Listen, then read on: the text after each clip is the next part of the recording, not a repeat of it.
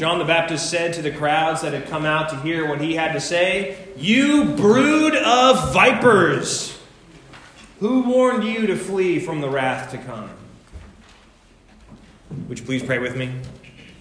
May the words of my mouth and the meditations of all of our hearts be acceptable in thy sight, O Lord, our rock and our Redeemer. Amen. For 16 days in a row, every day for 16 days in a row, my 2-year-old son has scarfed down his food at the breakfast table with reckless abandon. Cheerios and yogurt and eggs and bread have flown from plate to mouth to the wall to the floor like the Tasmanian devil himself. We're having breakfast with us. And with the final mouthful on 16 days in a row, he has triumphantly declared, "I'm done!" And then he will stare at our pantry with gleeful expectation. We will, the good parents we are, we will, of course, reorient his demeanor and his disposition to the Christmas tree advent calendar, where he practices counting his numbers in order to pick a magnetic ornament to hang on the tree to count every day as we get closer to Christmas Eve. But all he really wants is his Incredibles-themed chocolate advent calendar that we have hidden away in the pantry. He will sit there with his little fingers twiddling like the mad scientist he is, and his eyes will dart all across that thin cardboard box until he finds the right number. He will rip it to shreds, and he will stick a terrible piece of chocolate in his mouth, and he will scarf it down all while smiling from ear to ear. Happy Advent. And I'll admit, there is part of me, something in me as a father, as a Christian, that just wells up with all kinds of joy and love as I see my son with his daily practice. It's behind the frenetic eating patterns, the impatience of ingesting sugar at 7 o'clock in the morning. There is anticipation. There is awaiting. There is an excitement for what is yet to come. At least that's how I felt until I read something this week. There's a great preacher. Her name is Fleming Rutledge, and her sermons are the kind that when I read them, it makes me feel like I'm a terrible preacher. And I was reading through a collection of her old Advent sermons this week, and I came across one on the very same text that Deirdre read for us, the text about John the Baptist. And this is how she begins her sermon. It's the very first line of her sermon. She said, "I've always wanted to design my own Advent calendar. You would open up one of those cute little windows, and there on the other side would be John the Baptist glaring at you saying, 'You brood of vipers.'" Imagine a wildly bedraggled man smelling up to high heaven, clothed in camel's hair with honey stuck in his beard, jumping out at you from behind one of your favorite Christmas decorations only to shout, "Merry Christmas, you filthy animal."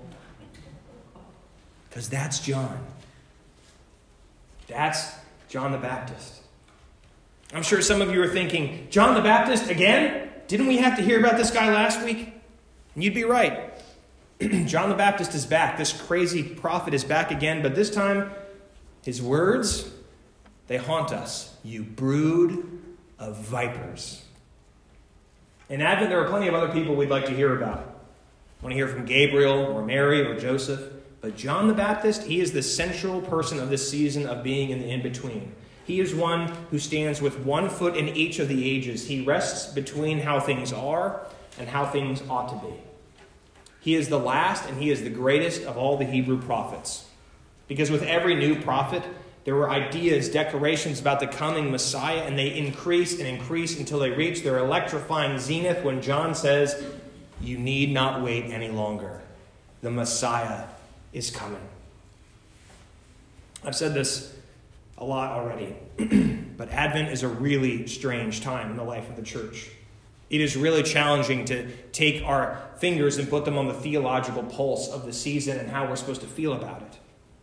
Because John, he starts his ministry, the very first words we have recorded of him in all of Scripture is calling people a brood of vipers. On the other hand, I can't tell you the number of churches who are spending their Advent season this year doing a series like How to Find Jesus in the Peanuts, like the Charlie Brown comic. Or Christmas Through the Movies, in which they'll play you a scene from the Santa Claus and talk about how God is moving behind the scenes. Or they'll have a series something like The Best Present is Your Presents. Those types of things are fine. They draw forth deep and warm waves of emotions regarding the season, and they are the theological version of taking a tiny piece of stale and terrible chocolate and eating it for breakfast every morning. But they don't really have anything to do with Advent. Because the readings we encounter this time of year, they don't leave us dreaming of sugar plums dancing in our heads.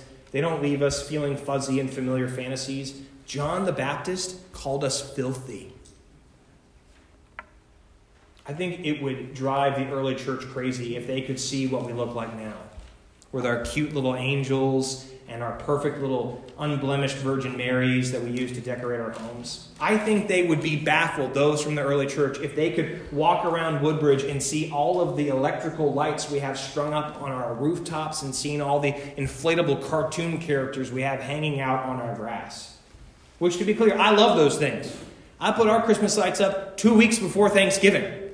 I love those things about Christmas. But we've also got to admit that the way we do Advent, the way we do Christmas, it's pretty sanitized.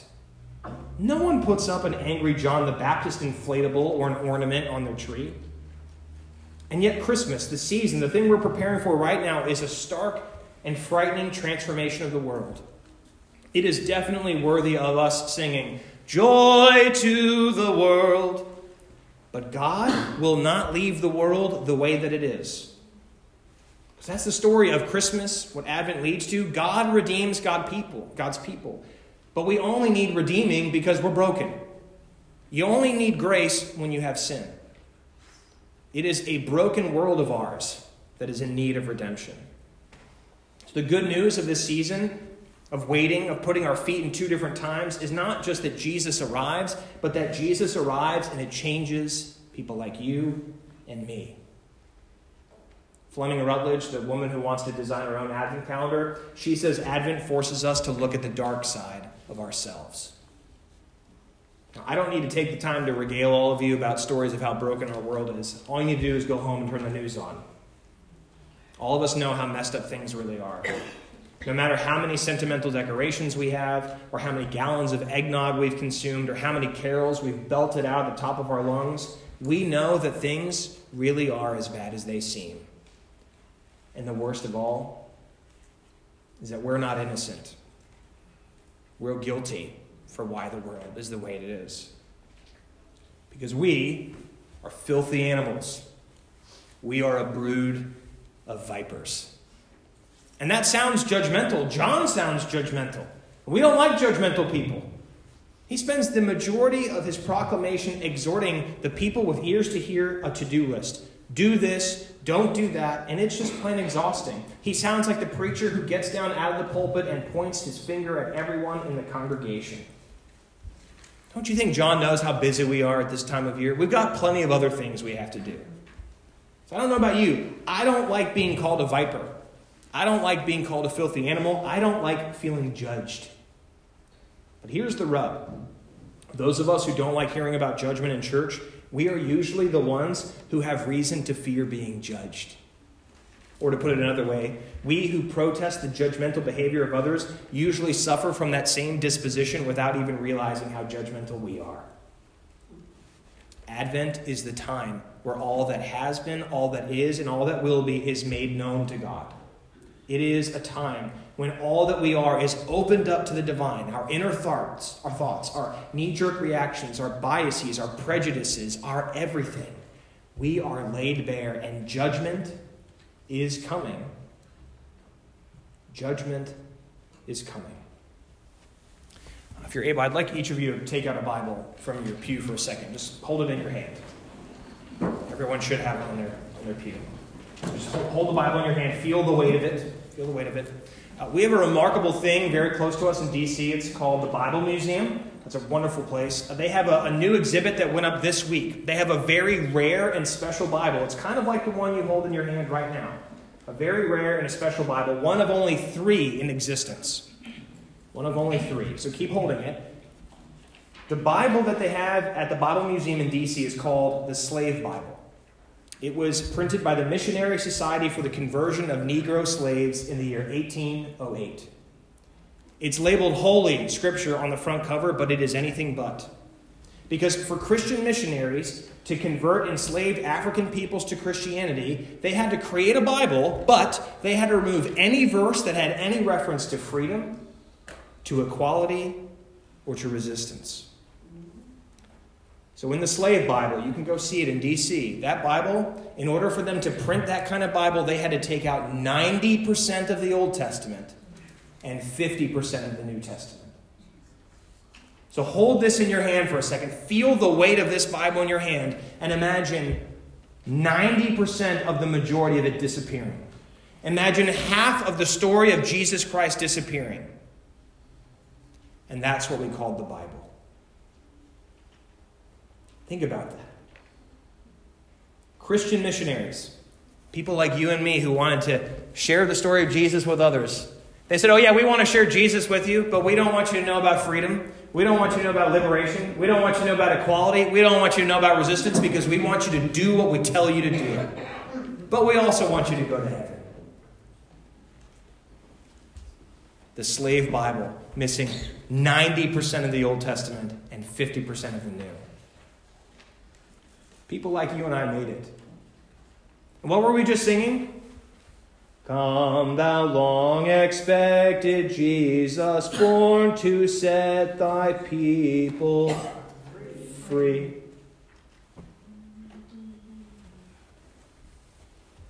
All has, all is, and all will be made known to God. The reckoning, the judgment, there's nothing we can do to stop it. That's what John the Baptist is yelling about in this passage. He said the axe is at the roots of the tree. God is going to chop down every tree that doesn't bear fruit, and they're going to be thrown into the fire. This is frightening. It scares me. And thankfully, we're not quite there yet. But strangely enough, something has happened. The judge of all things is arriving and has arrived. Because the judge, his name is Jesus. So take a moment, if you can stand it, to think about your own sins, your own secrets. Not the sins of other people, not the missionaries of the past who ruined the Bible. You know why there's only 3 left, by the way? They burned all of them. They were ashamed of what they had done. So don't think about them for a second. Think about yourself. Think about your own sins, your own secrets, the things you've done, the things you've left undone, the things you've said, the things you should have said but didn't. Just think on that for a moment. Not other people's, just worry about yourself for a second. You don't need a preacher like me coming out with a finger and pointing at all of you. Think about your own sin. Everybody here knows your own. Just think about it for a second. Because in Advent, we have to think about the dark side of ourselves. We have to contemplate those things. Because stories like what we hear from John the Baptist, they bombard us with this horrible truth that all of those secrets, the things we're thinking about right now, there will come a time where all of us will be called before the throne of God, and God will see us for who we really are. All of those secrets, all of those judgments, all of those sins, all of that darkness. But here is the craziness of the gospel. The judge, the one we often fear, is not at all like we imagine. Because our judge is filled with compassion. Our judge comes to us with wounds in his hands and in his feet. This is the greatest paradox befitting the faith. The judgment we hear about from the lips of John, it has already happened. It has taken place already in the body of the judge. Jesus is the judge who is to come, who has already given himself to be judged in our place. Vipers, animals, crucifixion, judgment. I know it's strange to hear those kinds of things during Advent when we'd rather be thinking about Frosty the Snowman. But it's even stranger to realize that Advent and the cross are so intertwined that they cannot be separated. Because that's the crazy thing. The baby we worship next Monday is the same one who is nailed to the cross. That perfect, cute, cuddly little baby in the manger is the same one who hangs on the cross for you and for me. So if Advent is the time for us to contemplate the dark side of ourselves, then this season it sheds light on the truth. Our sin, our brokenness, is what nailed him to the tree. we really are the unrighteous. We really are the vipers. We are the ones for whom the Son of Man died. Because that's our Jesus, both the cute and cuddly baby in the manger and the bloodied and beaten man on the cross. He is the one for whom we wait this time of year, and that's why John the Baptist is so right for us to hear. John reminds us that we are unworthy, but Jesus counts us worthy. John reminds us that we deserve judgment, but in Jesus we have found mercy. John reminds us that we are slaves to sin and death, but in Jesus we discover that we have been brought to righteousness and to freedom. So hear the good news, the very best news. Jesus' arrival from the womb and the tomb means that he will not let us remain as we are. He is the judged judge who stands in our place. He himself is the good news. So happy Advent, you filthy animals. I offer this to you in the name of the Father, the Son, and the Holy Spirit, one God now and forever. Amen. Amen.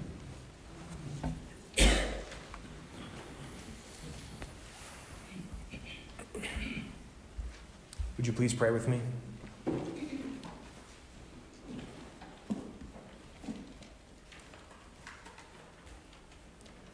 Lord, before you all of our thoughts are known, all of our judgments, our preconceived notions, our hatreds, our fears, our everything. And in spite of the true darkness within each of us, you still sent your Son to be judged in our place. There is no way we can ever fathom the truth and the depth and the height and the breadth of your love in doing such a thing. But help us to try, Lord. Help us to see that the baby in the manger is the same man on the cross. That the man who fed the 5,000 is the same who was beaten to the point of death. So that we might contemplate and begin to understand the true message of the gospel, that Jesus is the judged judge for us. Amen.